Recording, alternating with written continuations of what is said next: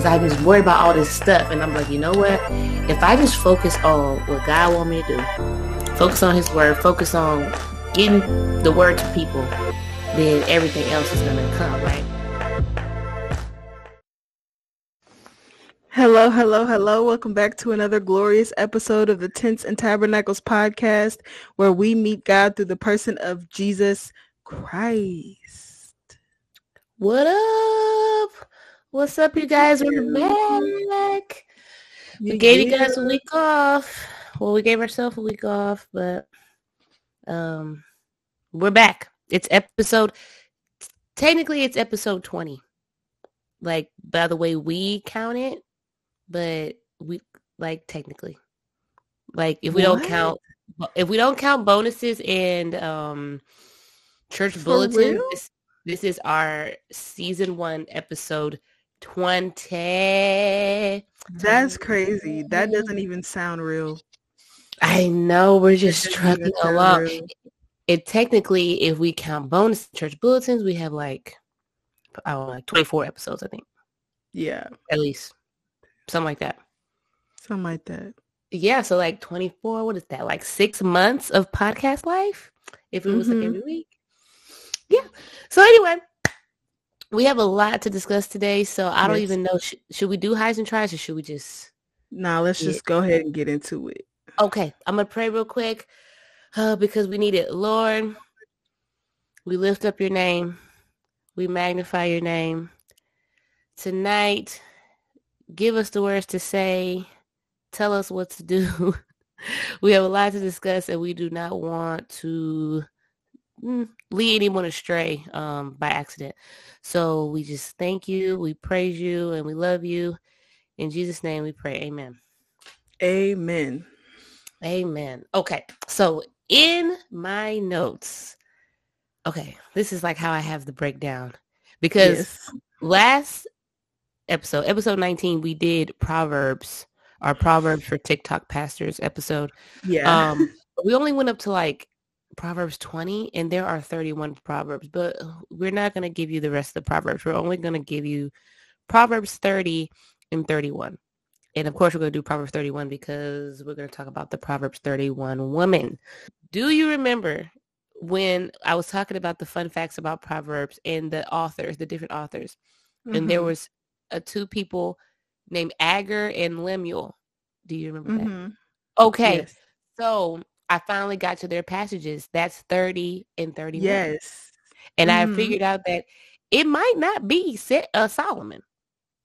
There's no way to know for sure. Once I did my little researches, it's like, it could be somebody else. But 30, what I like to say about Proverbs 30 is it's a lesson in like humility. The guy Agur, he's very like boastful, not to boast of any of his spiritual knowledge. He starts it off where he's like, he says something about like, I have no knowledge of the Holy One. Like, he's talking about how like no one can really know everything about God. Like, God is so lofty above us. I found this quote that said, earth-bound mortals cannot find transcendent wisdom apart from the transcendent Lord. Real wisdom must find its starting point in God's revelation. In his light, we see light. I love that. I almost posted it, but I kind of forgot to. That's beautiful. Wow. I know, right? I thought that was really nice. But basically, we're not going to spend too much time because we're going to get to some spicy stuff in a little bit. Proverbs 30 is just like basically saying like, there's a verse in there that I like that's about like not adding to God's word or taking away from it. And that's a big one, I think, because a lot of people be trying to do that. Yeah. You know, trying to read all the stuff into the scriptures and to try to make it work. And it's like, no, it works how it works is. Fine. Yeah. It does not need your help. I wrote down, when we add or take away from God's word, we are targets of God's rebuke, and we will be exposed as liars. Yes. So if you're thinking about trying to either take out or put in something that's not there, or if you're just trying to misinterpret it, that's like almost the same thing. If you're trying to misinterpret it, you're a liar. That's not going to work out well for you. Because, there's been people in history that like, I hate to keep ragging on the Mormon church, or even not even them. Remember that video you sent me of the about the Passion translation. He was about to add a whole chapter to what, like John or something? John 22. And he said that God was gonna like bring him back to have pretty much do like the revelation experience again, like what God did with John on the Isle of Patmos. Right. Yeah, and I was like, he already did it once. Why does he need to do it with you, friend? Yeah, exactly. And then another fun fact, real quick, in the Mormon faith, the leader Joseph Smith, he literally like wrote himself into like genealogies. You can't be doing that, man. It's just like not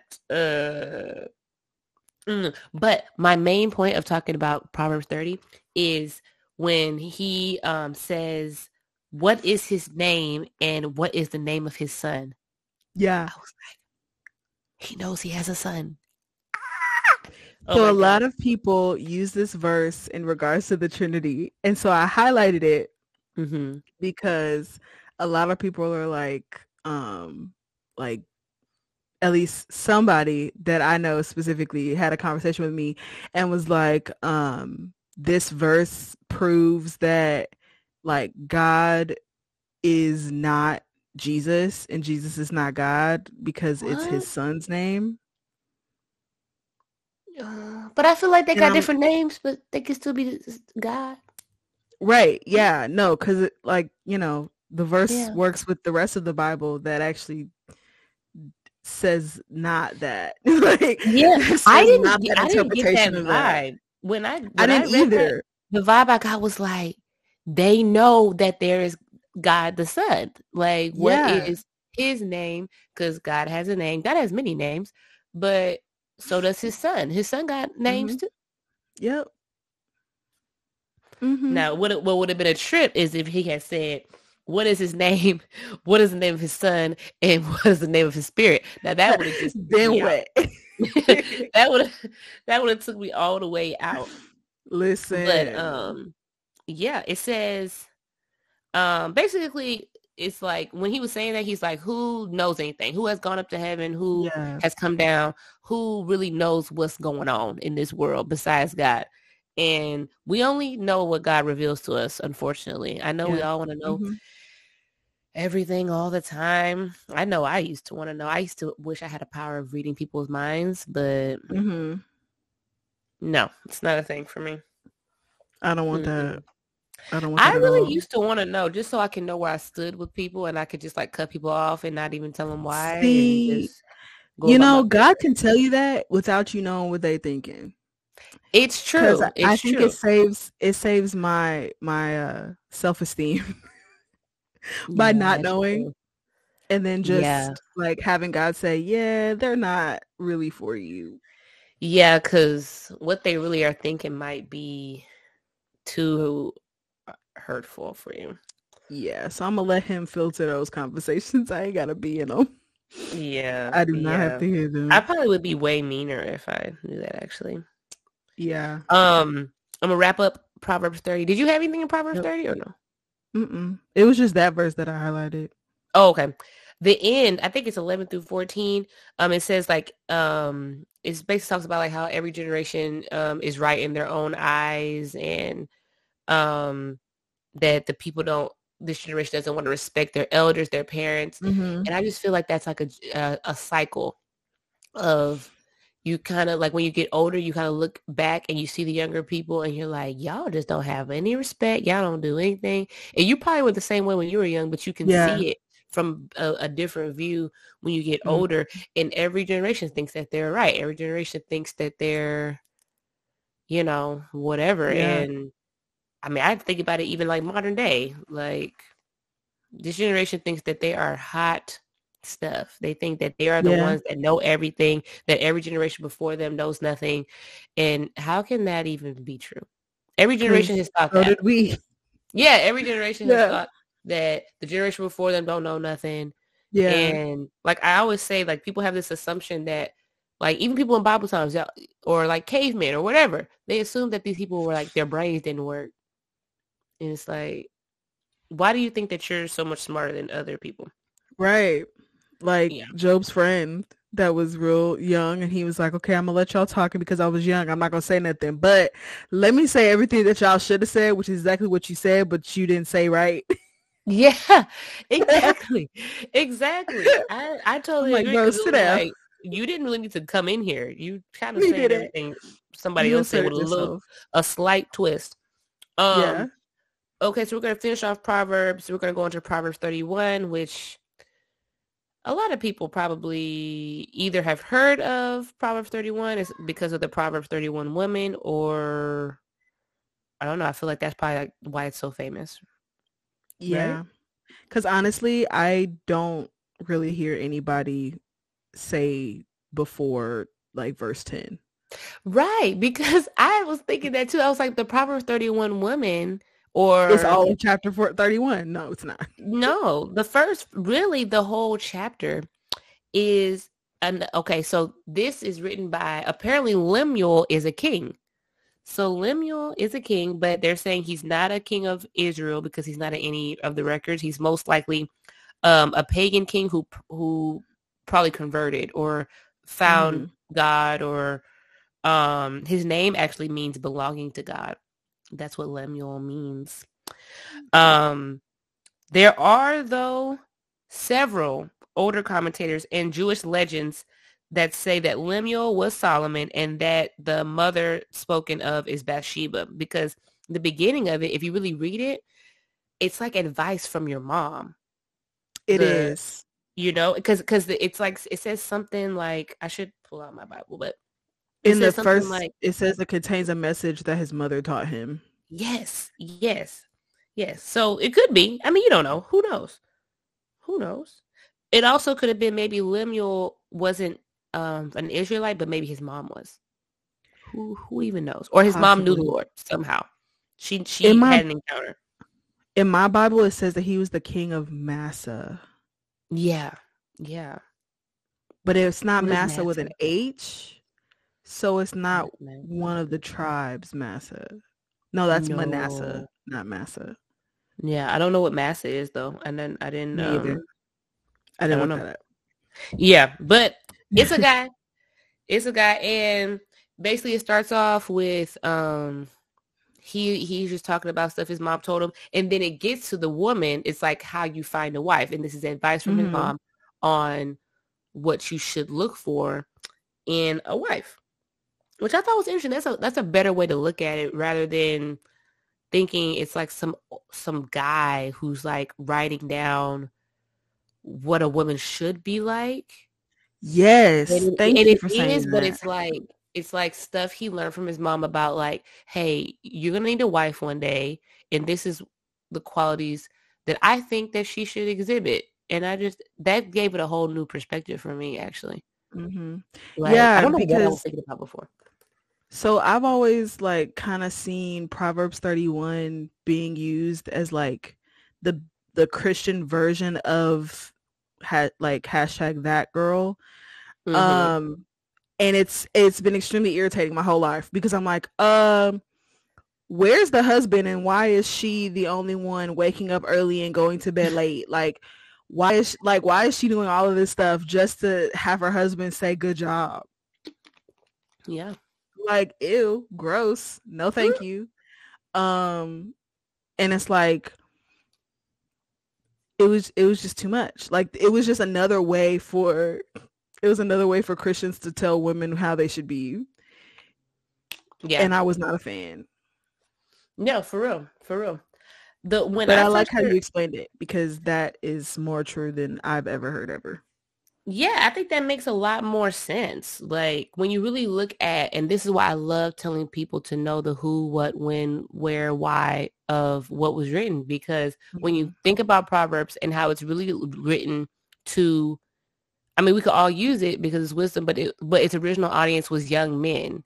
It, Mhm. trying to have young men grow up to not be little heathens, you know?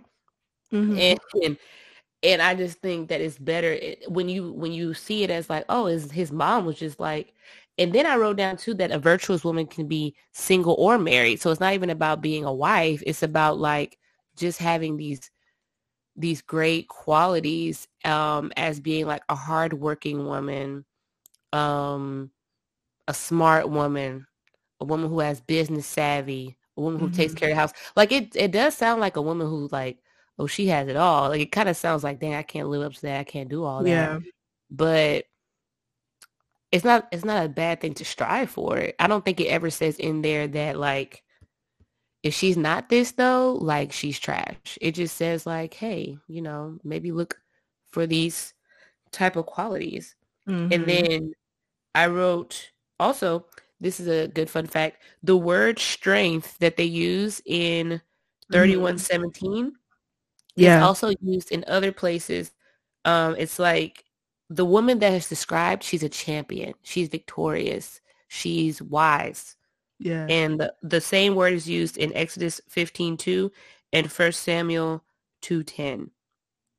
And that puts it in more perspective for me too, because like she's just, I don't know. She is that girl. She is that girl though. But it's like I don't think she's perfect. I did read that what is the part where it's like a woman who fears the Lord is to be praised. Mhm. It's at And the end. that's where it all comes down to. All this other stuff is cool. It's Mhm. awesome. But the first things first is she needs to fear the Lord because that's where all the wisdom comes from. And that's where she'll be able to do the rest of that stuff. She's not going to be able to do Mhm. the rest of that stuff if there's no fear of the Lord. Right. Yeah. Yeah. Yep. Exactly. Exactly. We wouldn't go stay on Proverbs that long. Yeah. Okay. So we also read Ecclesiastes, another book of wisdom. That book is Um, depressing. it it kind of is. I was trying to figure out should we be following these things or it's like is Like, am I supposed to be like, yeah, yeah, I'm a vaping. right. Like it's giving existential crisis. It's I think giving I no low key. I think that it was because Solomon wrote this and he was like yes. old at this point, and I think he was just looking back on his life. And after we talk about Ecclesiastes and we kind of get into Solomon's life and his Yep. his downturn, I think we will understand why Mhm. he was saying the things that he said. But I'm glad that he Yeah. realized it at the end. So after reading all of the stuff that happened with him, it made sense why everything was meaningless. Mm-hmm. So Mm-hmm. throughout Ecclesiastes, you have like two things that are constantly repeated, like everything under the sun and it's all meaningless or vain or futile or whatever Mm-hmm. word you would like to use for it don't mean a thing. It don't mean Um, nothing. um, and like after after reading more about Solomon, I was like, oh, the reason why is because he didn't have God anymore. Mm-hmm. Mm-hmm. Like, of course, nothing's going to matter if you're not thinking about, like we were talking about in the church bulletin last week or like last episode, is like, would you still love God without the promise of heaven? Mm-hmm. Everything is meaningless without the reward of heaven Yeah. or without judgment. There's like everything is meaningless because you're just doing it. So there's no consequence or reward from those things. And he was saying how like all throughout Ecclesiastes, it was just like, so eat, drink, be merry, like do He's all the like, fun enjoy things, have yourself. fun, enjoy yourself now, because when you're dead, brother. And I was like, yeah. He was like, basically, he was like, the same thing happens to the righteous and the unrighteous. So we it all is will what it die. is. So, but I mean, there were some parts. Okay, hold on, wait. I'm gonna give my fun facts to the listeners because Okay, good. I don't know if y'all enjoy them, but I enjoy giving them to you.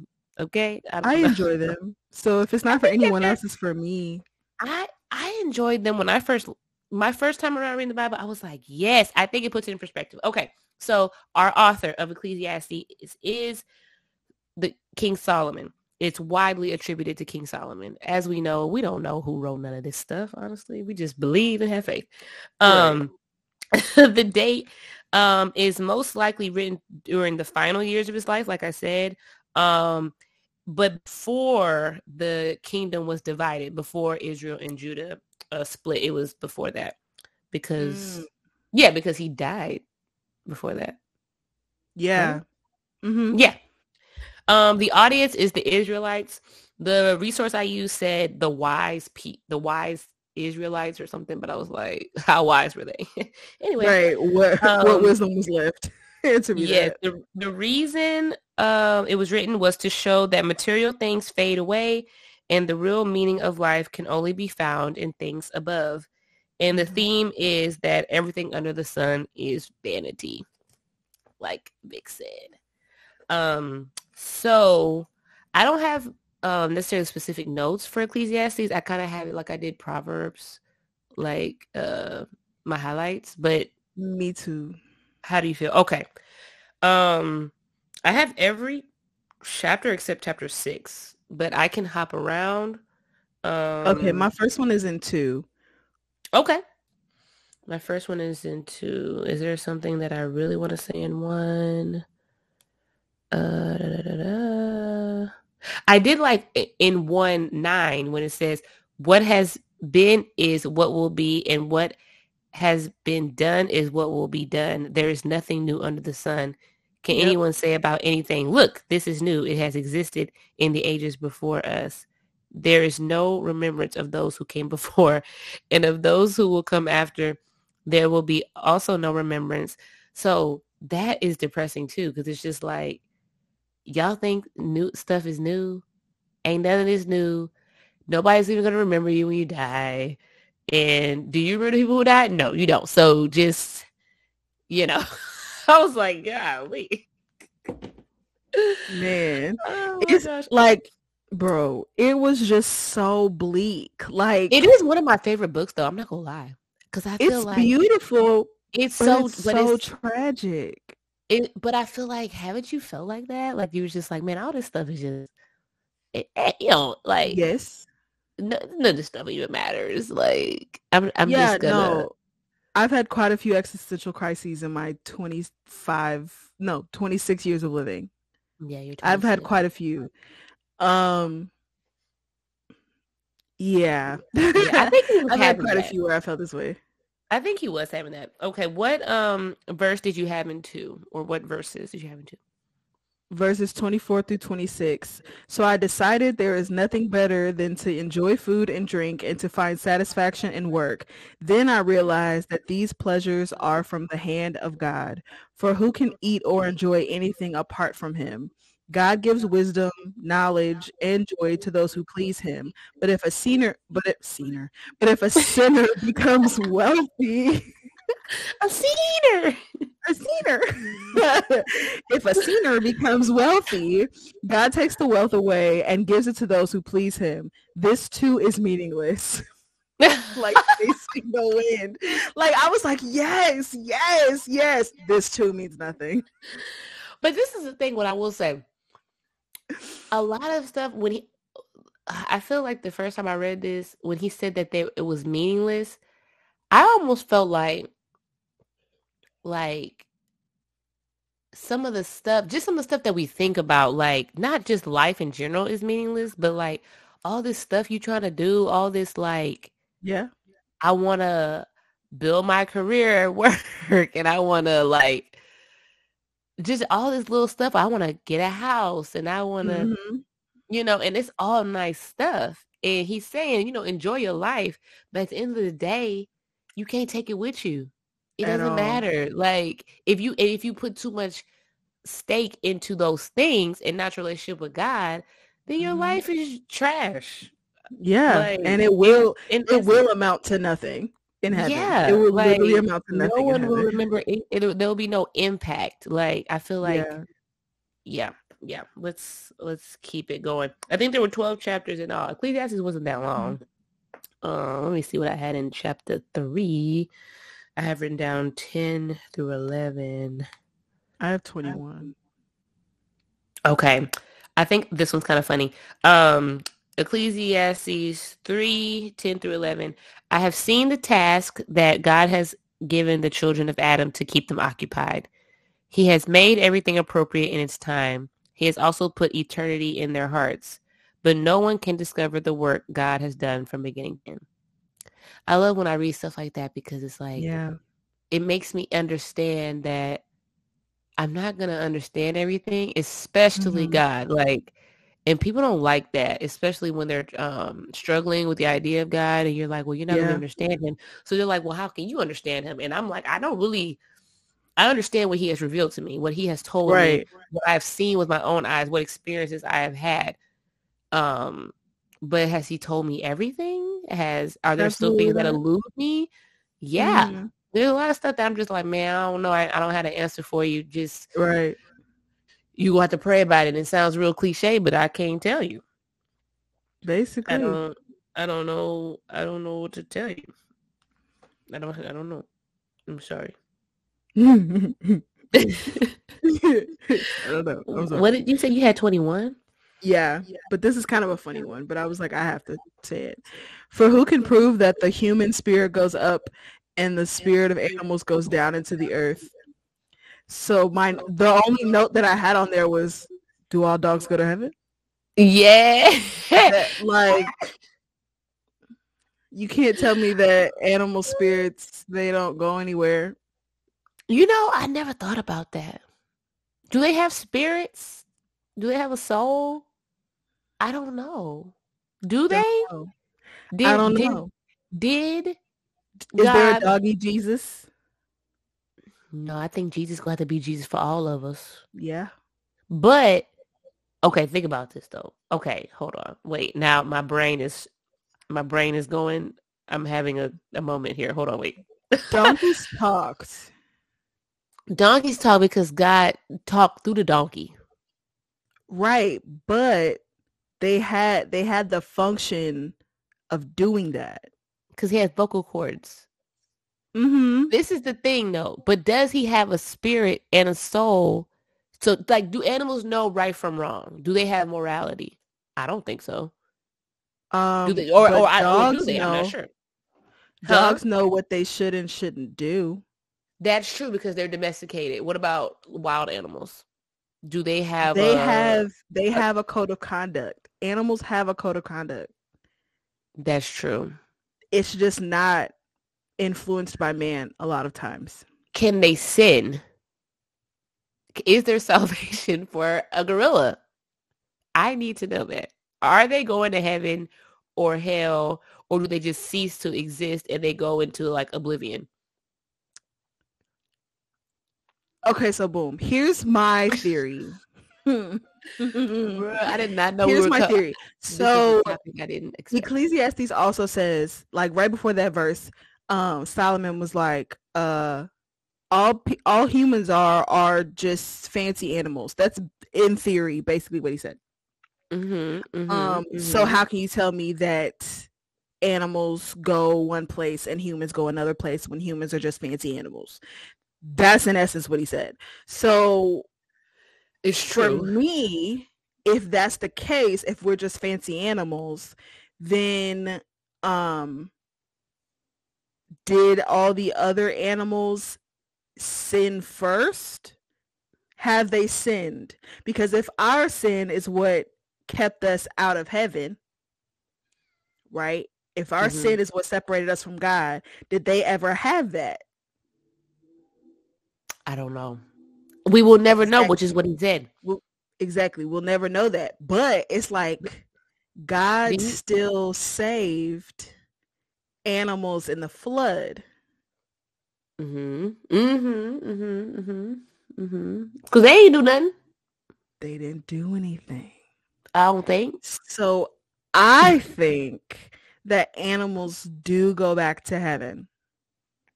So you not think because they have souls, but because they belong to God.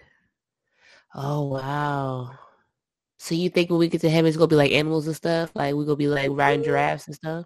Do you think? I don't know about riding giraffes. I think there's animals though, because I mean, even in Revelation, it spoke of animals. So I don't think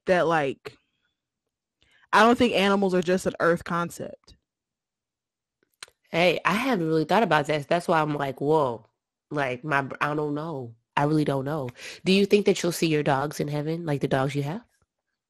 I hope not. I'm kidding. Do you think that you'll know who they are? Like, will we even know who each other are, or will we just be like totally fangirling about Jesus that no one cares about each other anymore?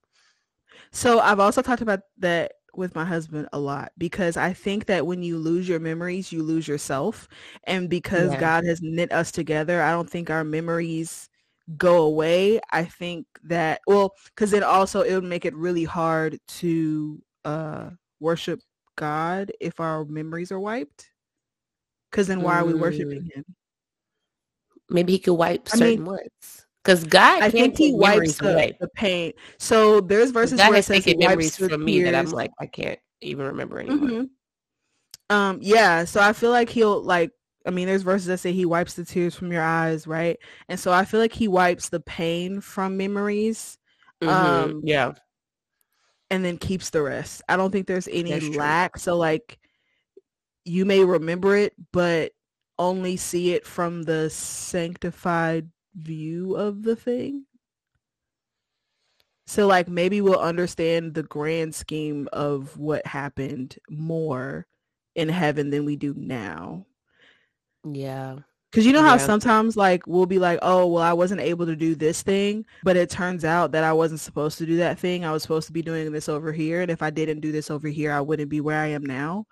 You're able to look back and say, oh, well, like it was God's hand closing that door, and you no longer feel like slighted or feel like you missed out because you know that God moved you or closed that door. I feel like that'd be that for like all of our memories. Wow. This is what I think about when I go to sleep. That's the cats are gonna be in heaven. I never really thought about it. I don't think cats go to heaven, but I used to have. I think cats are just a little. I think they actually sinned on Earth. Don't come for me in the comments. Cats are evil. That's just what it is. Well, witches be using cats, but I did have cats. I had two. But some cats are real nice. There's certain breeds.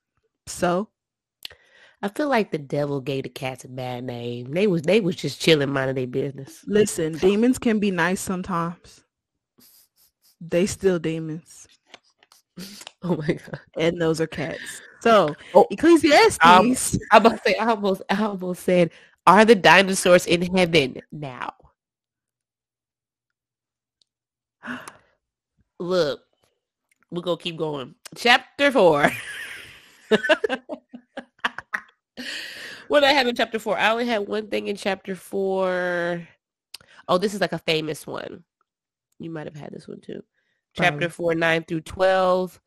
2 are better than 1 because they have a good reward for their efforts. For if either falls, his companion can lift him up. But pity the one who falls without another to lift him up. Also, if 2 lie down together, they can keep warm. But how can one person alone keep warm? And if someone overpowers one person, 2 can resist him. A cord of 3 strands is not easily broken. And that is true. Have you ever tried to deal with one of those ropes that's 3 strand? That thing's strong. You can't. You can only do it unless you break one of the strands. You have. You have. If it's one of the thick ones, you might be sawing at it for a little while. That's been on the dock for a while. Yeah, it's not gonna happen. But I like that one because it encourages us to you know, you don't need a lot of friends, but you need some people around you that like, Mm-hmm. so you like when you do fall, you're not just on the ground. Like, Yeah. and you know, somebody reach your hand out and help me up. Somebody around you, friends, family, somebody. But I didn't look this up already, but when it says a cord of 3 strands is not easily broken, does that mean like what's the third strand? If there's two or better than one, is that God? Is God the So strand that's that's holding it how I've together? always heard it, especially in regards to like marriage, that God's the third strand. I'm like, God's the whole rope, bro. We're just here. Mm, We're just holding the that's rope, true. but but That's true. But God's the whole rope. I can see someone making that analogy because it's like I do believe when you keep God at your like in like the center of any relationship, like friendship, relationship, whatever, Hmm. that it works a lot better. Or like, yeah, than otherwise. So maybe it's like he's just holding it together. Hmm. I don't know. That's what I think. Yeah. Let's see. Ecclesiastes 5. Did you have anything in Ecclesiastes 5? I had a lot, but I'm only gonna say verse 7. Okay. Talk What is is cheap. verse 7? It says talk is cheap. Like daydreams and other useless activities. Fear God instead. Yeah. Yeah. He said what he said. Yeah. I like your translations how it says that cuz it like really is like modern day like, bro, stop talking Hmm. and you know, cuz I just feel like I was like that for a long time just talking about stuff that I'm going to do, my dreams and Hmm. this and that. But if you're not really doing it and you're not really giving it to God for real, Yeah. then who Let it cares? go. It's Just shut up. all, yeah, just, Talk is mm, cheap. it Doing is. It stuff is really is. expensive. It And really like is. also it was talking about how basically like stop making promises to God that you know you're not gonna keep. Like stop lying to the Lord because it's gonna come and bite you in the Yes. butt. And I'm And like, he oh my knows. gosh. Like, do you know how many times I'm like, Lord, if you get me through this, I will blankety blankety blank. Yeah. Lord, Hmm. if you just help me in this, I promise to do da da da da. Knowing good and well I ain't gonna do that. And now I done Yeah. lied to God. I done And that's betrayed worse. God Yeah. Now you betrayed him because he don't take them covenants lightly. at all. I'm over here promising stuff and stuff willy nilly, and then expecting expected to believe that God's promises are like yes and amen, and I can't even keep mine. Mm. Dang. Yeah. I'm trying to remember the last time I did that. Just was like, if you get me out of this. A lot of the times I did pray those prayers, I was like in immediate danger. Like, Lord, I need you to please help. I don't know what I said though. I'm trying to think if I ever prayed that type of prayer Mine was because definitely the morning after. you know it's like I know that I ain't gonna do it. And I just know. I just usually I just be praying like, Lord forgive me because I'm in a Yeah. bad position and I just really need your help. But I know I've probably prayed like that before. I just can't remember now because I just Hmm. know. I already know I'm not gonna do it because I feel like sometimes when you pray those prayers, you really have intentions on doing it. You're like, I am really about Yeah. to get my life right. And Mm. no, you are No, not about to you're get your not. life right. Mm-mm. And I don't want to make those type of promises. I don't like to make those type of promises to anybody, but with God, I feel like, you know, he says that not to make those like super crazy oaths that you like, just don't even put yourself in that position because now you have to do it. Just like that guy, and what was that in Judges who had to sacrifice his daughter, but we don't know if he really did it or not. Yeah. Because he Hmm. made that oath and it's like, why nobody asked you to do that. So I feel like God's At telling us like all. nobody asked you to promise me that you go tithe 100% of your check. Nobody asked you to do that. I don't ask you to promise me that. That Not was at done. all. But now you told me you'll do it. So pay the So do it piper. for the vine. So do it for the vine. um like I said, I didn't have anything in chapter 6.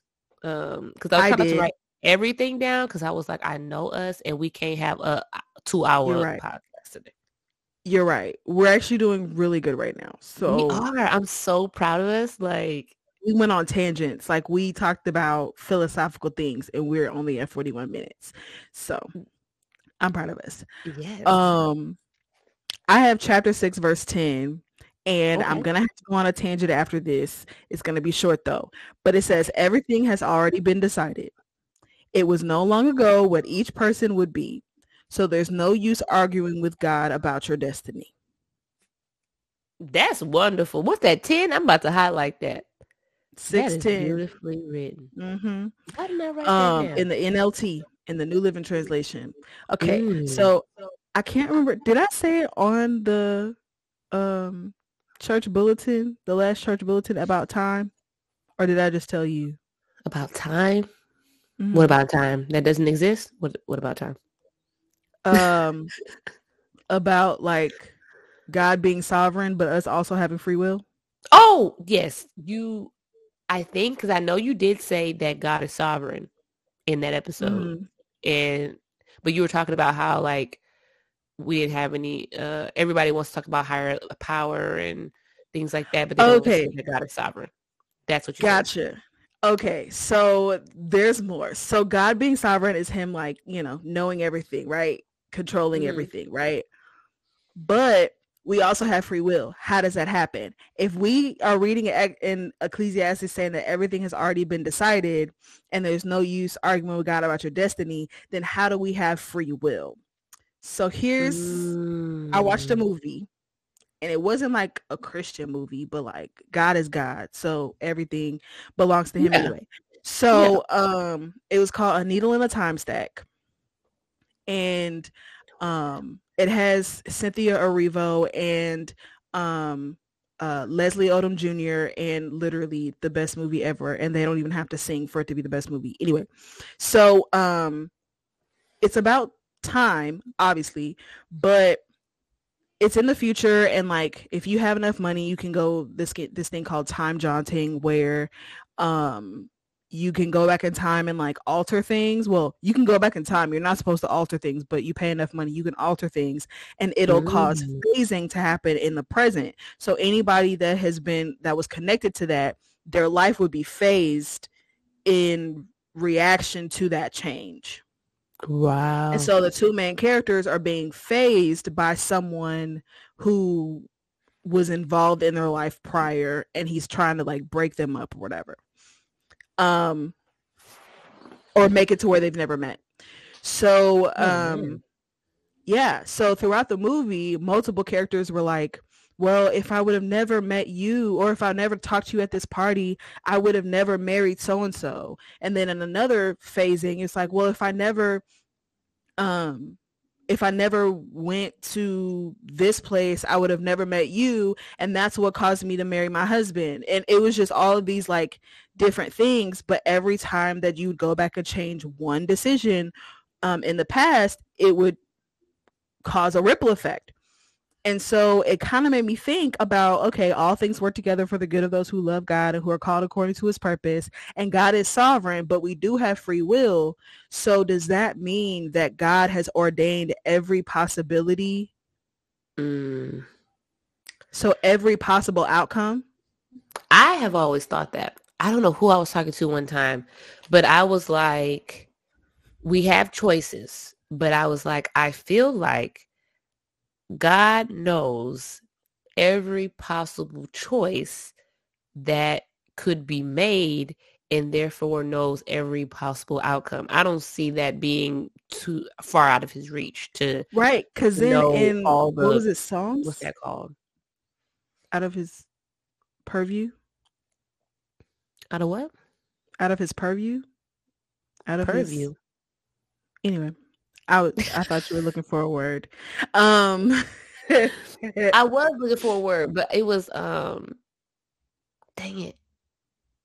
Just keep going. Okay. It's in my head, but it won't come to my tongue. Jurisdiction? No. No. I'm just gonna stop. No. I'm gonna stop. I'm only gonna make it worse. It's gone.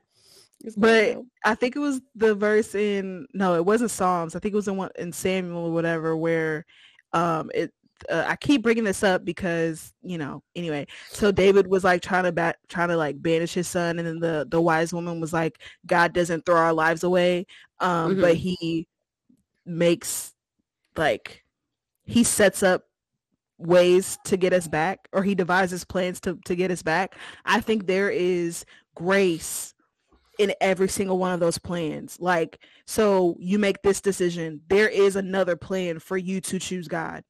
I don't think anyone is ever too far gone until they die.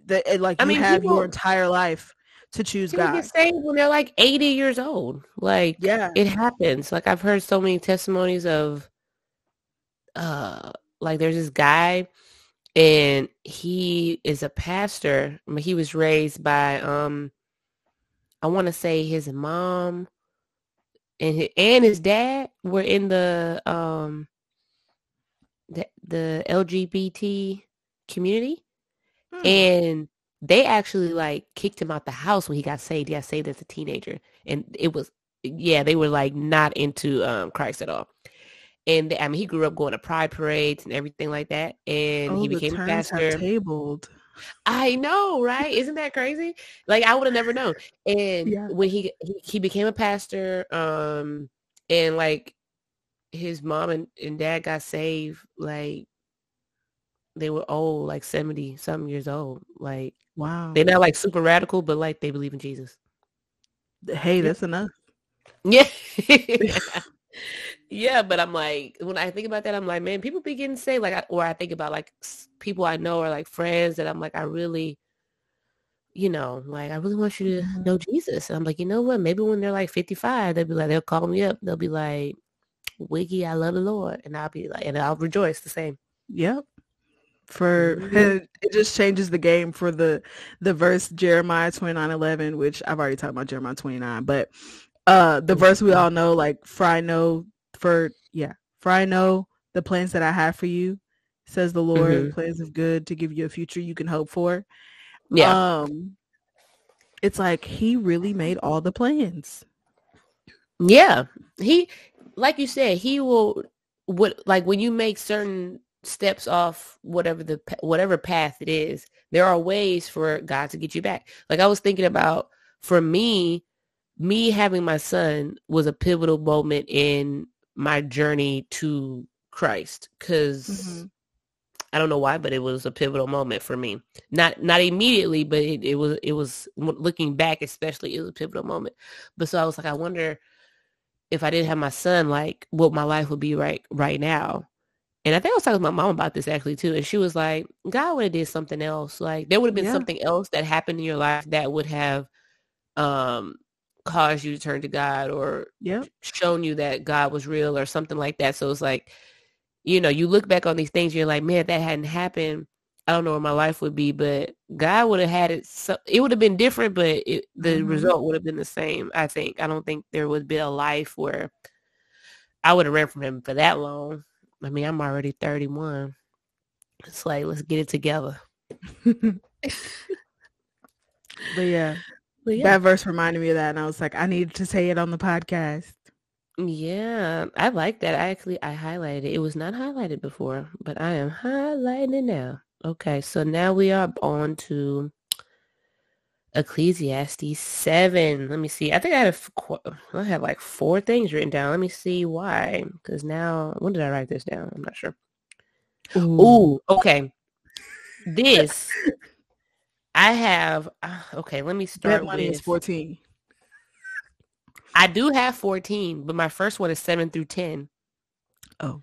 7 through 10, because this is, I feel like, people need to know that people have been extorting people and bribing people and doing scamming for a long time. And it's not going to work out in your favor. So Ecclesiastes 7 through 10. Surely the practice of extortion turns a wise person into a fool, and a bribe corrupts the mind. The end of a matter is better than its beginning. A patient spirit is better than a proud spirit. Don't let your spirit rush to be angry, for anger abides in the heart of fools. Don't say, Why were the former days better than these? Since it is not wise to ask this.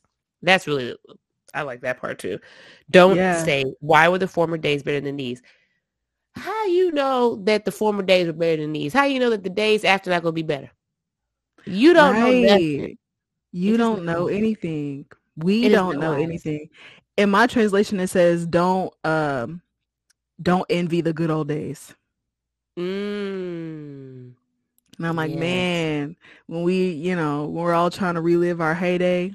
I feel like that's like a lot right now with the pepperoni going on. Everybody's like, man, I wish it could go back to normal. I miss the old days. I miss being able to travel. I miss being this, that.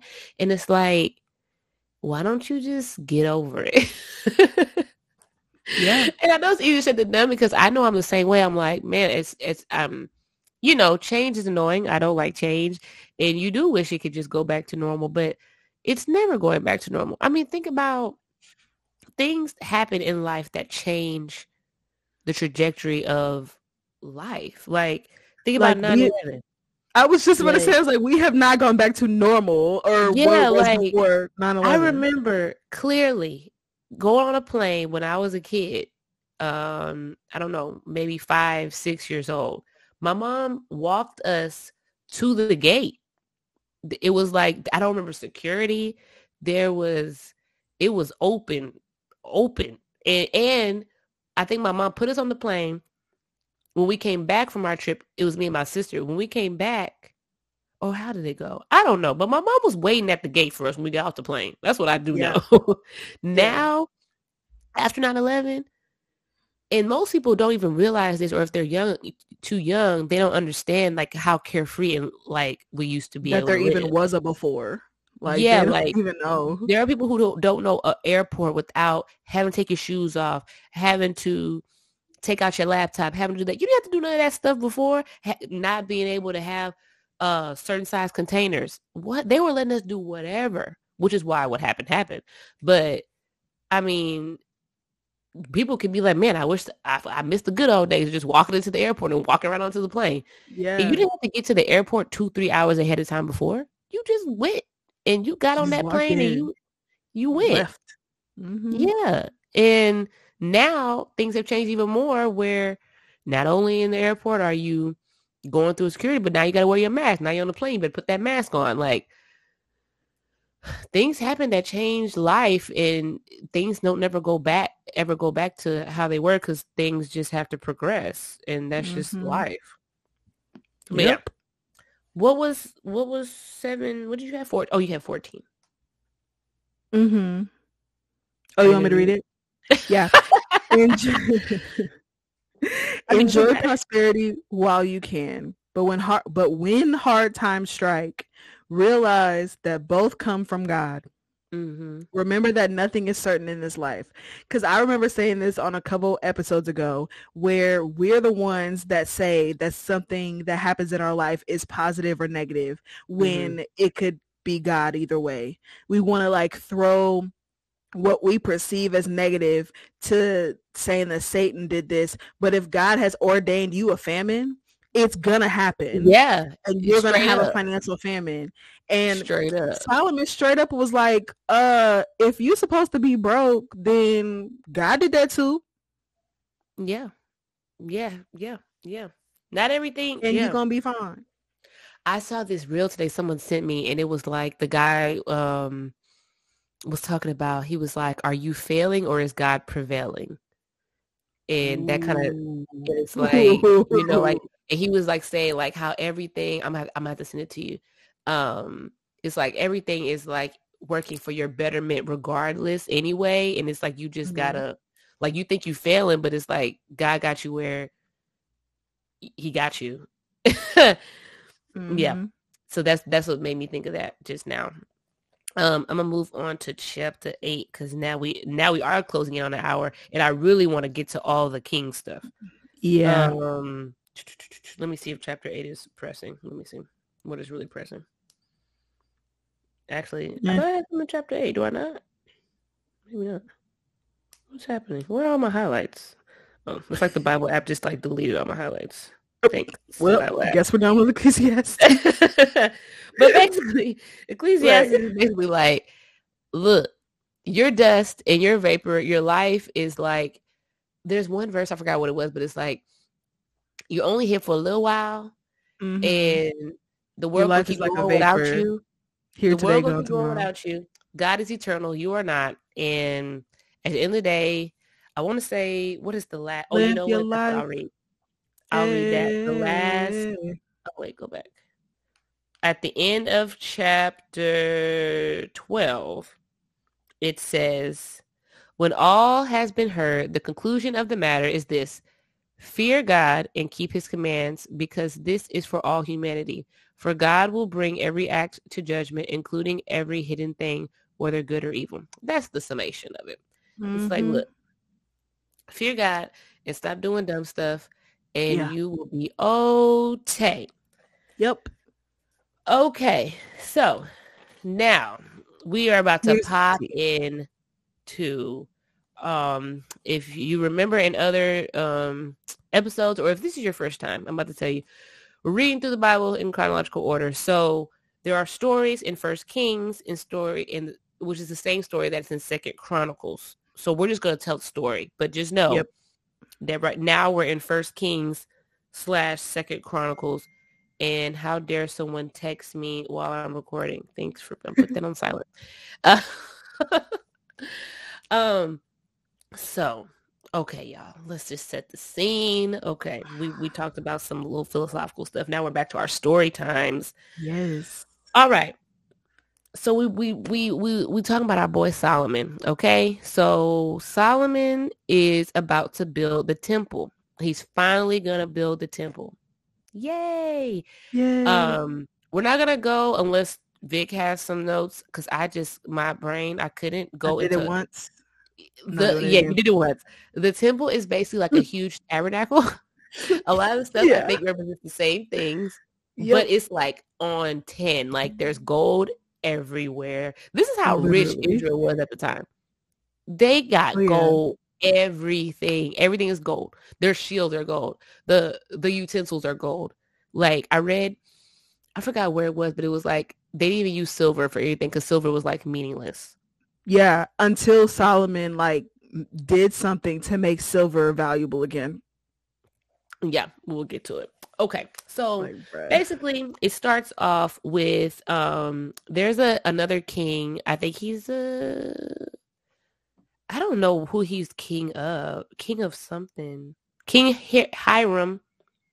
Who was he the king of? Tyre. Tyre. Tyre. Tyre. Which I always thought was a like an evil nation, but maybe they weren't at first. But I want to say I haven't heard that. It's like in some prophet book. It talks about they did something bad, but we'll get to it later. So Solomon and this king, they have like a treaty where they like trade stuff, and everybody wants to trade with Solomon because he's cool. And this guy Hiram provides him the building materials, and Solomon like kind of repays him. He gives him some land, he gives him like money and stuff, right? But Hiram apparently where they had all the cedars, the big large cedars, and they sent him over on some kind of body of water. And I wrote down, was Hiram a follower of God? Because when Solomon tells him the plan, he's like, hey, my dad said we got to build this temple, so I'm about to build it. And Hiram's like, bless the Lord, like he rejoices. And I was just like, so because I think it said that Hiram had dealt with David before, so he was like okay with doing this deal because he knew how important the temple tabernacle was to David. Oh, okay, so he was like, yes, my boy David's stuff is getting done. Okay, so the temple starts to be built in the 480th year after the Exodus from Egypt, if that puts it on a timetable for you guys. It was built in the 4th year of Solomon's reign. In the 2nd month, it says in First Kings that it was the 2nd month, but Second Chronicles, because who did I say Second Chronicles was written by? Ezra. Very detail oriented. Mm-hmm. He said that it was the second day of the second month of the year.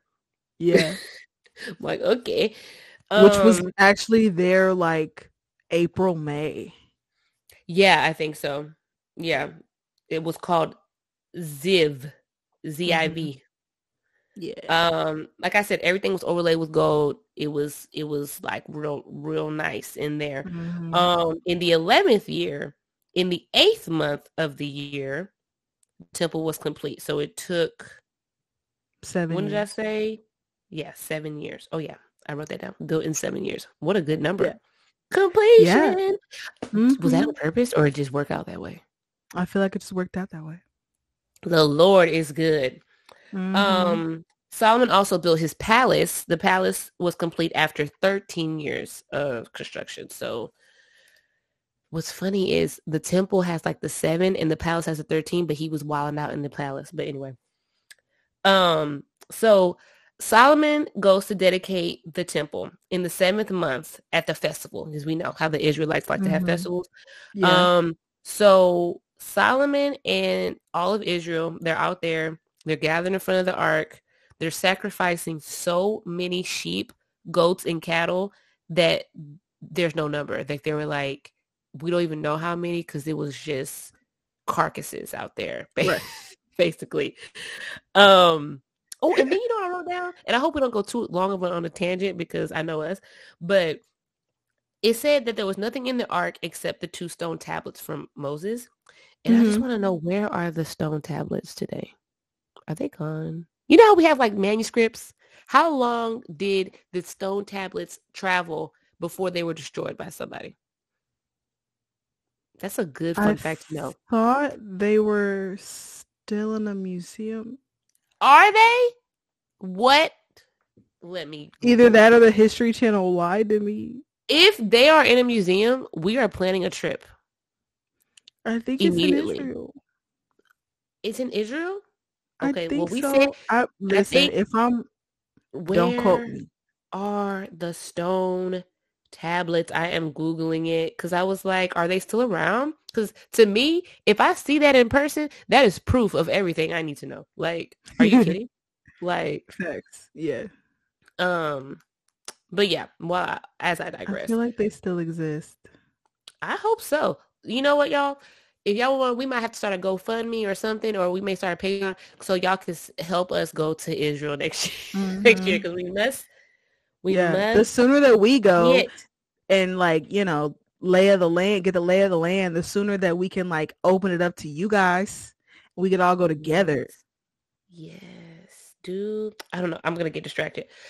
My Google search did not come back with anything that I wanted to see. Okay. When they were doing this, the glory of the Lord filled the temple. And it was so crazy that the priests had to stop ministering. I think they had to leave because it was just so overwhelming. Isn't that crazy? It was full. Yes. I would love to like be at church and a cloud just come in there and we just like have to stop what we're doing. I mean, I probably would be scared, but I'd be like, this is like in Kings. Okay, anyway. When they do that, Solomon has a prayer that he does, which he should. He like dedicates the temple.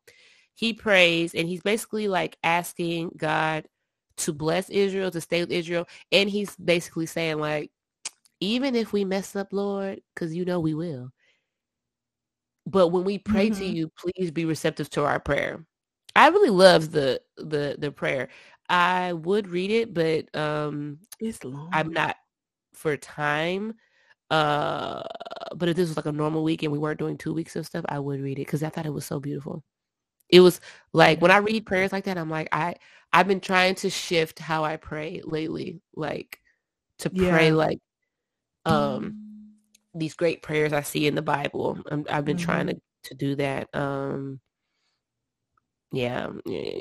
But I like that he was like, you know what? We probably gonna mess up, but like, can you forgive us when it happens? And the Lord has a response. Oh yeah. Do what you're supposed to do. I ain't gonna punish you. But if you jack yourself up, Oh my goodness. The You will Lord. be punished, and then I'll forgive you. Yes. Oh, I forgot to say before the Lord responded, when Solomon was pray or is it right after while he was praying? I don't know. But again, the Lord descends fire from heaven and consumes the sacrifice. And then, oh, that's why I forgot to say that, because in First Kings, it just talks about how the cloud fills the temple. In Second Chronicles, it talks about how fire descends from heaven, consumes the burnt offering, and then the glory of the Lord fills the temple. Mm-hmm. Yeah. You know how Ezra likes to give those details. Yeah. Um, Something but the else that Lord, I noticed. go. Something else that I noticed was that whenever Solomon was praying for forgiveness, it was always like, yeah, we're going to mess up. So like punish us and then forgive us. It was always like, Mhm. if you scatter us, we'll know that it's you. Mhm. Because we didn't do what we were supposed to do, but like, don't leave us, Yeah. please. Like, Please. yes, Yeah. please chasten us. Please punish us for the wrongdoings that we have. And then, but like forgive us in the end. And Mhm. it stuck out to me because it's like before Jesus, well, actually, no, it's not before Jesus because I'll explain in a minute. But, like the wrath of God is poured out before forgiveness. Jesus experienced the wrath of God, and Mhm. therefore we have forgiveness. So it's not Wow. that the wrath of God just went away. Mhm. Yeah. Yeah. The It's wrath of it's God has been coming. poured out, Yeah. Yeah. The and wrath therefore is there's like, forgiveness. yeah, that's for sure gonna happen. It's just Hmm. now it doesn't come out on you unless you Yeah. choose not to put your trust in faith in Jesus. Yeah. The new covenant didn't change God. It Yeah. didn't change God. Like God is still a just God. So he's still hard on sin. Um, Mhm. I'm not gonna get too far into that. But Yeah. We will come back talk next about it week. though. I mean come back to the end of this week for that one. Yeah. End of But this week we will talk about that in the church bulletin. yeah. But yeah. Um yeah. So the Lord's response is basically, the Lord has a long response too, but he's basically like, look, if you act right, I will be receptive to your prayer. That's fine. You humble yourself and pray. Mm-hmm. That's all Yeah. good. But let me tell you something. If Act up, you you can get snatched go, up. if you go out acting crazy, I will scatter you. I will do the most, and I will not be receptive to your prayer until I'm ready. I don't have to be like, because you know, we already talked about this basically. Like you asking me, and I'm just letting you know. Yeah, choose me, So I'll choose you. Stop choosing me. Who are you? Like yeah, and that's that's just what how we people don't playing realize this. sometimes too. It's like you keep rejecting God, but then when He rejects you, you mad. What? He literally did that to the Israelites like every other day. It's like Like I He told love you. y'all. If you come to Him humbly, He always is open arms. But like until you do that, bruh, I don't know you. Like you have been playing with me. You've been playing I on my name, don't know and you. bruh, bye. Anyway. So after that, a little after that, you know, they have they're very happy, of course, you know, okay, you know, Lord responds. Um, I don't know why after that I have, oh, because they had to build some more stuff. So the Lord's temple was built, the palace and stuff was built, but they had like other stuff to build, the wall of Jerusalem, some other towns. And my boy Solomon, he used slave labor, y'all. This is my Mm. first time realizing this. I don't know what happened the first time I read through this. I probably wasn't paying attention, but since it's Black History Month. Oh my God, I forgot to say it was Black History Month. Happy Black History Month, Happy my Black Black History Month. people. Lift every It, voice and sing till earth and heaven ring. Ring with the harmonies of liberty. yes, yes. Okay. But so there was a poor part because at first in the beginning of, I forgot it was if it was First Kings or Second Chronicles now, but they talked about the labor force to build the temple, and Mhm, it was like 30,000 Israelites, right? mhm, But then for the rest of this stuff, apparently there was a war. There was a war between somebody. I feel like Egypt was involved, but there was a war. And basically like the people who were left over from this war of the Amorites, Hittites, Perizzites, Hivites, and Jebusites were enslaved. They were forced labor and they had to build all this stuff. Any Israelites that were around, they were not enslaved. They were used as soldiers, servants, commanders, and captains. So there are instances of slavery in the Bible, as we know, none of which are like American slavery, but there were slavery. Forced servitude is slavery. We don't have many details, but I feel like this was one of Solomon's first like mistakes, because I read somewhere that it was like God kept telling them to drive these people all the way out or like destroy them completely, and they keep leaving them alive. And I don't know what's worse, killing them or making them slaves, but either way, they still alive. God told you to do a certain thing, and yeah, you're not listening. It's like it's a reminder of like Joshua for me. It's just like, not again. Yeah, not again. Okay, moving right along. I have a little bit to say about the Queen of Sheba. I'm not gonna spend too long on it. My girl, the Queen of Sheba, came because she had heard about all the things Solomon had, and she was very impressed. So she showed up, and she was very impressive too. She came with a whole bunch of spices, gold, which is why I think he started putting gold on everything, because he has so much gold. He already had gold, and then she brought him like however many tons of gold. And they said that there was like never 20,000 something. They said there was never a gift like that given like again ever, like the spices and everything, right? But I did a little Googling on the Queen of Sheba, right? And she is in Jewish and Islamic tradition. She's in both. And she was the ruler of Saba or Sheba, which is in southwestern Arabia. It's an ancient kingdom in Arabia. So she comes to visit Solomon, and to test his wisdom. She has like some hard questions she wants to ask him. Online, it was like she had some riddles for him, but he answered everything with perfectly, and she was like really impressed. But side fun fact, we do not practice Islam here, but I thought it was interesting. So in the Quran, the story says she's in there, but they don't mention her name like the Queen of Sheba. They call her something else, which I'm sure is like in Arabic or something. According to the account in the Quran, Solomon heard from a bird that the Queen of Sheba and her kingdom worship the sun. So he sent her a letter asking her to worship God. She responded by sending him gifts. She had already sent him some gifts, according to the Quran. And he was unreceptive of the gifts. So she showed up. And that's, yeah, she brought him spices, gold, precious stones. And what's cool about this, who knows if that's true or not, I don't know. That's what's in the Quran. When she shows up, after she sees all of Solomon's wisdom, she blesses the Lord. So I'm wondering if that means what she says. It seemed like she believes, but I wonder if she turned to worship God after experiencing everything with Solomon. I'm wondering. Yeah. I would like to know if that account is in the at the end of these chapters. It'll say like the full account of like the great things that Solomon did during his reign is in the book of the prophecy of blah blah blah blah, or the story of it. Like it gives extended reading that's not the Bible. Yeah. Or not in the canonical Bible. So I wonder if it's in there, and that's where the Quran may have gotten it. It's possible.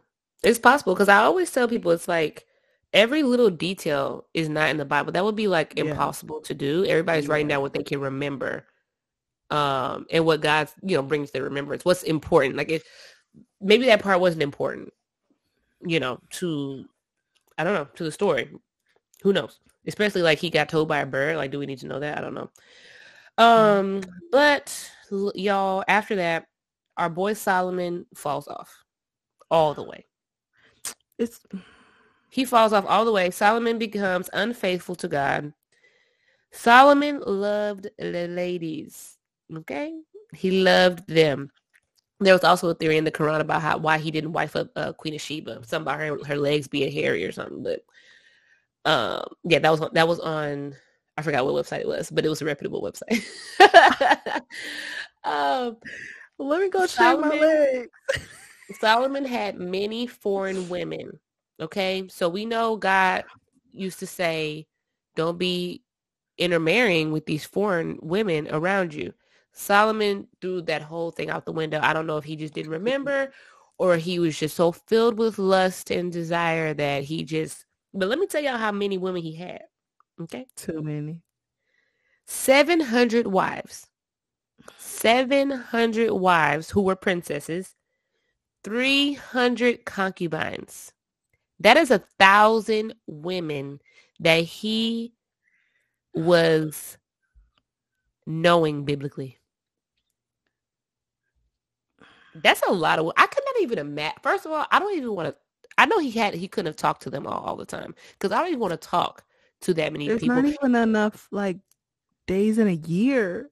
I don't even want to be touched by that many people. Ugh. And I don't want to be with a man that's been touched by that many women. That's all nasty. All of those women, their pH balances were off. Clearly. You know. Clearly. That's what I do now. Like, all I know is that Greek yogurt had to have been a commodity because... Because what? Heck no. Like, they needed some, like, real rich antioxidants and probiotics. That's all I know. Yeah. Because I know...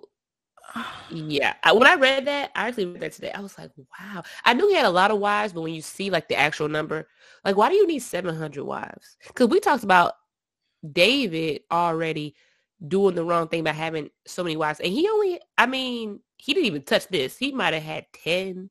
What do you have, like 10 concubines? He might have had like, I don't know. I'm going to give him 10 wives, 10 concubines. I don't really remember the number, but it was very minimal compared to 700 wives. Jeez Louise. Like, anyway, but all these people, right? All these women, they turned Solomon's heart away from God. Okay. Because each of them had a different god. They were worshiping other gods. Solomon started to follow Ashtoreth, the goddess of the Sidonians, and Milcom, the idol of the Ammonites. He also built a high place for Chemosh, the idol of the Moabites, and he built a high place for Milcom too. And he also built, Molech. Yeah, we said that already, huh? That he did that. We did. What episode was that? Episode 6, I think. I just edited that. That was the only reason I know. And he built high places for, like, I guess whoever his other wives, like whatever gods they had, he just built them like little places to do their little sacrifices to their gods.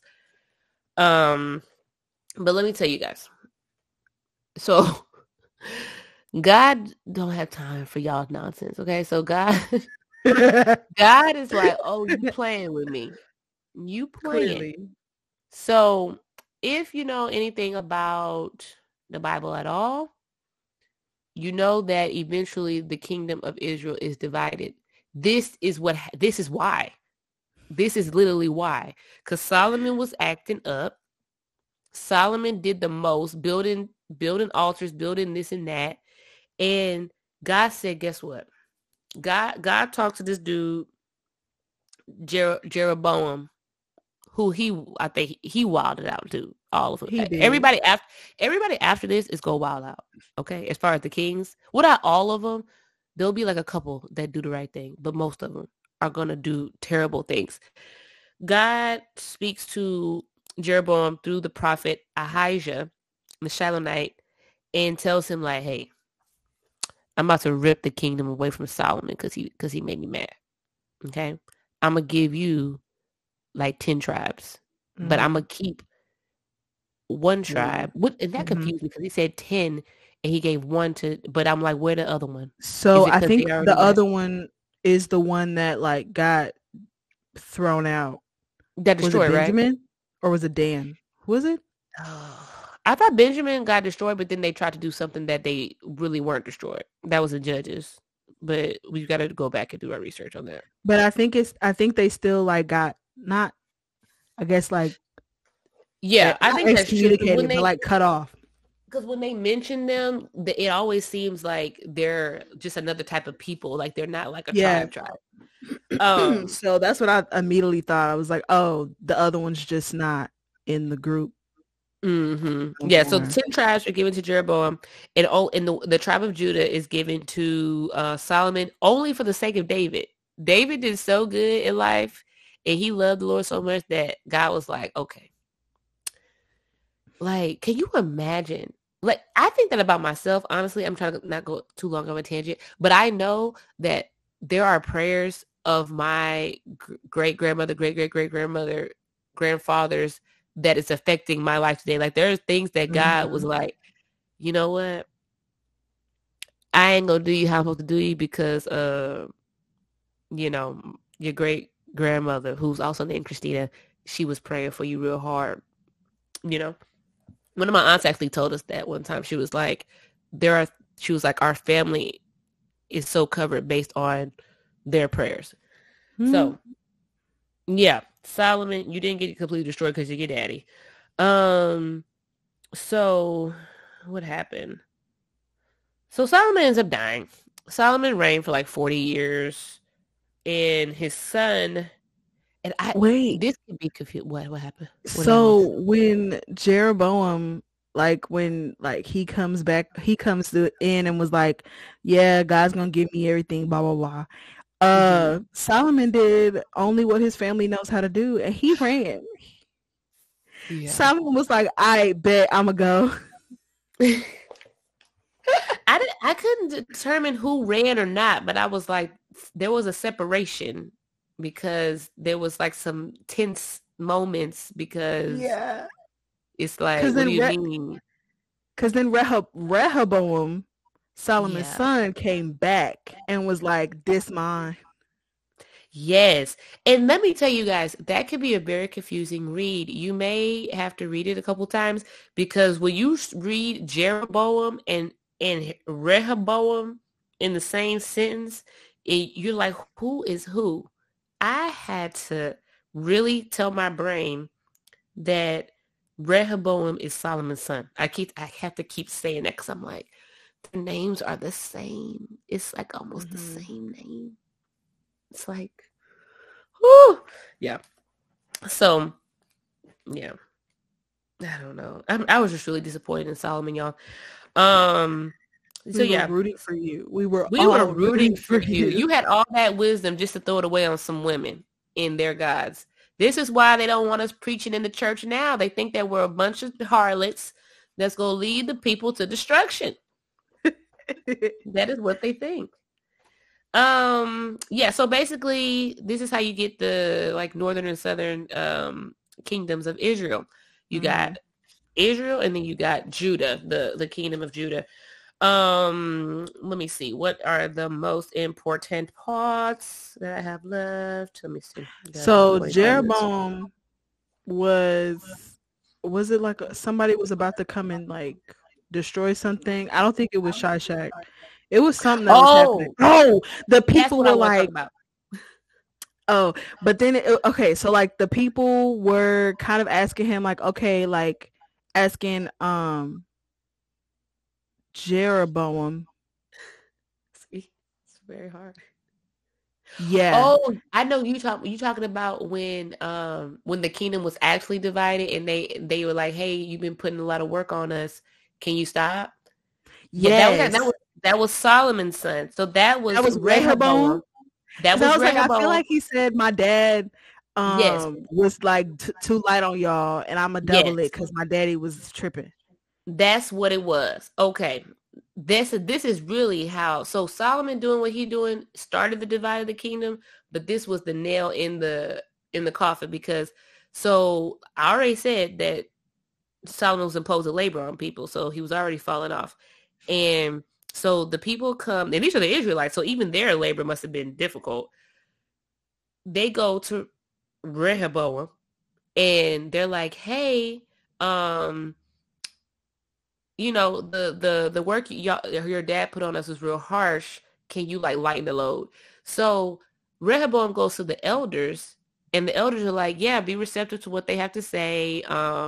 Be nice to them and they'll serve you for the rest of your life. Like if you heed their words. He's like, no, I don't like the way that sounds. He goes to his friends, like his peers.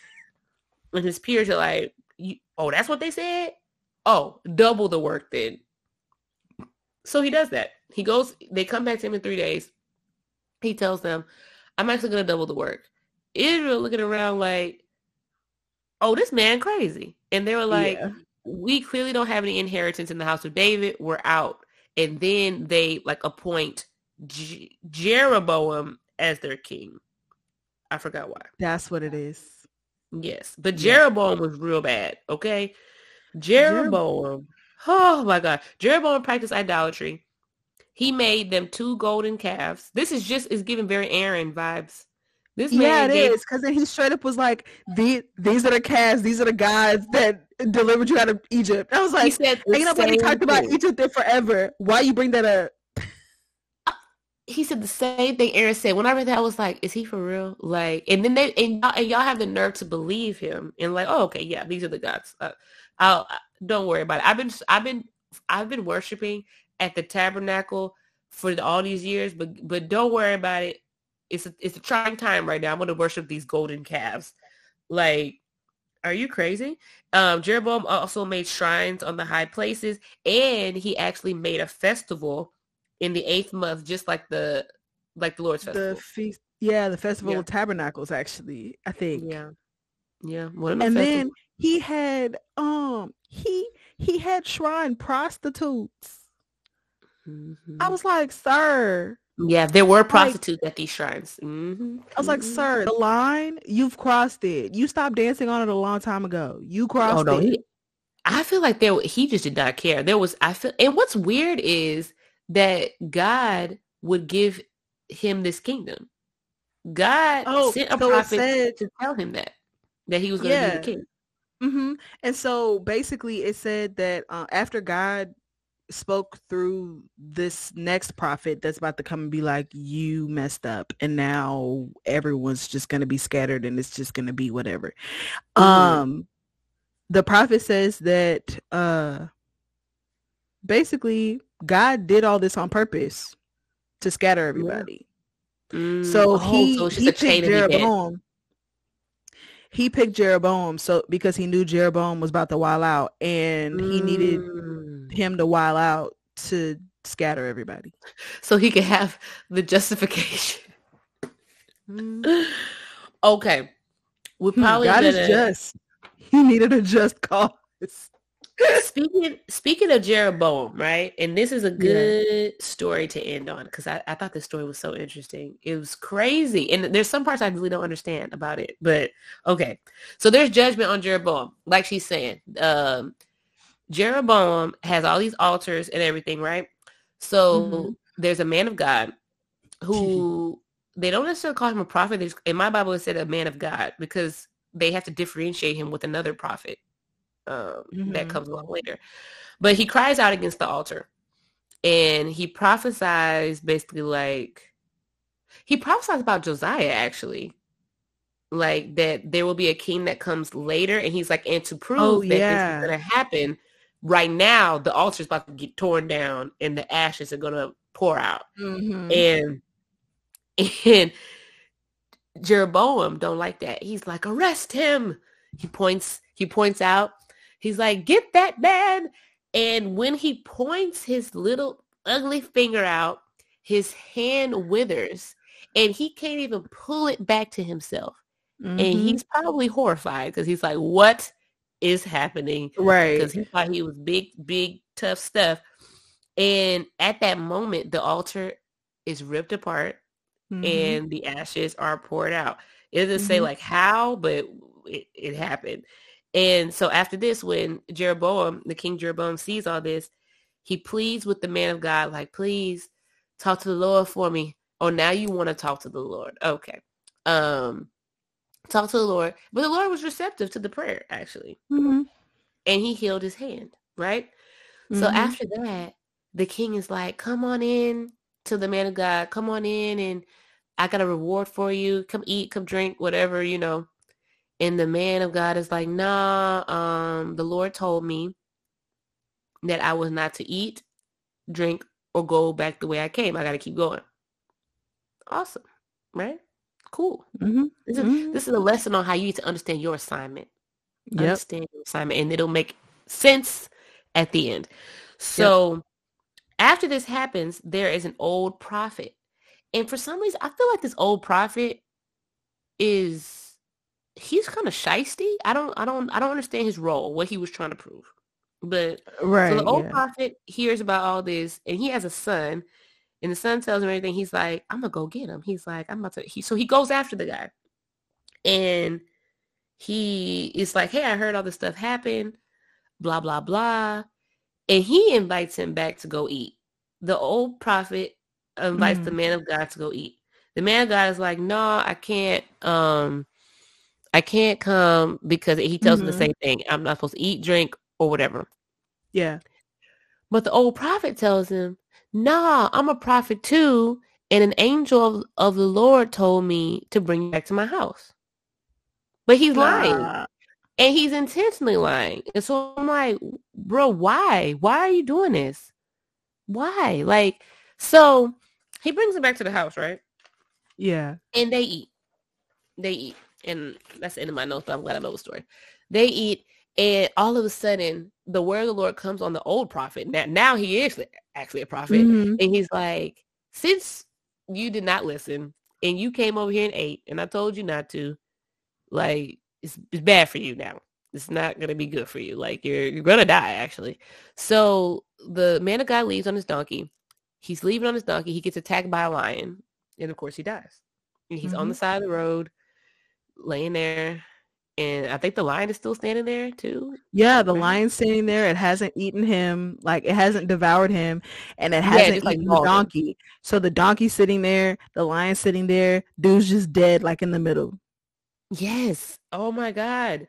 And then the old prophet hears about it, because I guess people see the guy on the road, and he's like, saddle up my donkey. I'm going to get him. And he goes, and he acts like he's sad now, and he buries him. And he tells his son, hey, when I die, bury me with this man of God. That is it's not the wildest story I read, but I don't understand.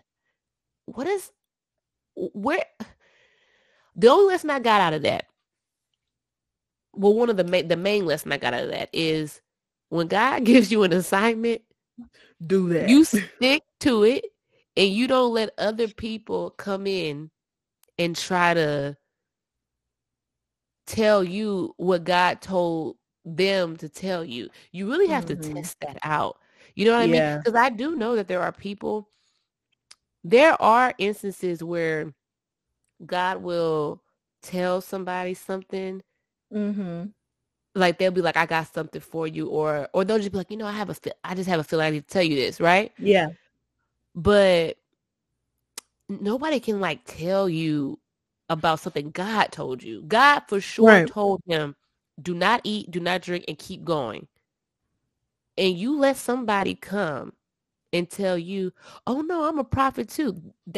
You could be easily duped. You know what I'm saying? And it cost him his life. Yeah.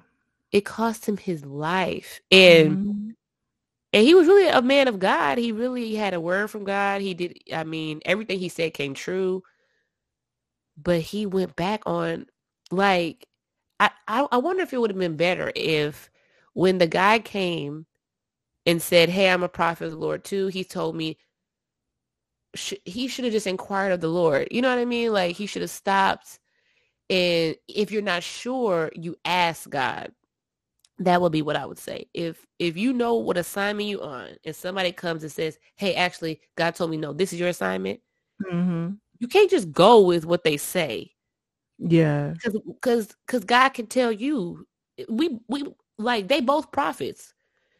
You think God got to use another prophet to tell a prophet what's going on? I don't think so. It's a horrible game of telephone.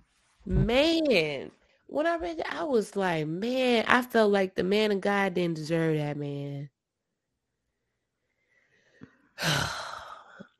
if you didn't know, usually we have a intercessory prayer segment, and that whole last segment from Solomon with his wives till then was the intercessory prayer segment, because everybody needed somebody's help in those instances, because I mean, my mind is still blown about the old prophet being like it was not even none of your business.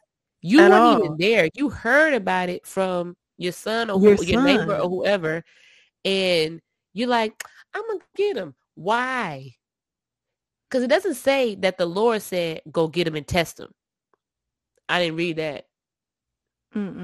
Not saying that didn't happen, but whoever wrote it, they didn't think that. I think that would be an important detail. So it seems like he's just a shiesty guy, and who feels bad later. Is like, basically bury me with him. Like, I love him. Actually, no, sir. That's real messed up. Yeah, there's some other things that happen. But why, when I looked down, remember I was Googling earlier, and I guess I deleted everything but do. And think, you know how when you put something that has like the suggestions? Yeah. So after do, it's like, do Muslims believe in Moses? Do giants still exist? Yo. We all know what she's been searching. Well, the ones I have before that, which is funny, like my, the ones with the clock next to it, are about like flying. Like, do I need to be vaccinated to fly to Florida? Do I have to be vaccinated to fly Southwest? Do I need headphones and StreamYard for echo cancellation? That's what I'm really looking up. Because I think I had looked that up because somebody told me I was supposed to go to Florida for a work trip. And somebody was like, how are you going to go? You're not vaccinated. And I was like, it's Florida, bro. And I was like, well, let me Google it and make sure. But I am getting vaccinated soon, though. I am not an anti-vaxxer. I just don't like getting stuck. That's fair. Yeah, but your girl got an international trip this year, so he got to get it. I'm supposed to do it this month. I need to make that appointment. Anyway, but I think that's all we have for you guys. We had to squeeze it in. I did feel like I didn't go as deep on some stuff but we did 2 weeks of information this week because we were off last week. Yep. And we don't like to skip out on all the information for you guys. So I forgot to say in the beginning of the video, but if you're watching on YouTube, hit the like, subscribe. If you're listening to this on Apple Podcasts, leave a review. If you are listening to this on Spotify or Google, rate us, give us 5 stars. And 5 stars. What else is there? Stay tuned for our church bulletin that's going to come out later this week. We're going to be talking about God's grace and is God soft on sin, along with a current event. Yes. But anyway, that's all we have for you guys. I'm so glad that we didn't get close to 2 hours because I know how we are. But we love you guys. Stay tuned. Oh, I want to say thank you for all the new listeners. We hope you stay. Our listeners have been growing and we love you guys. So keep listening. We will be back.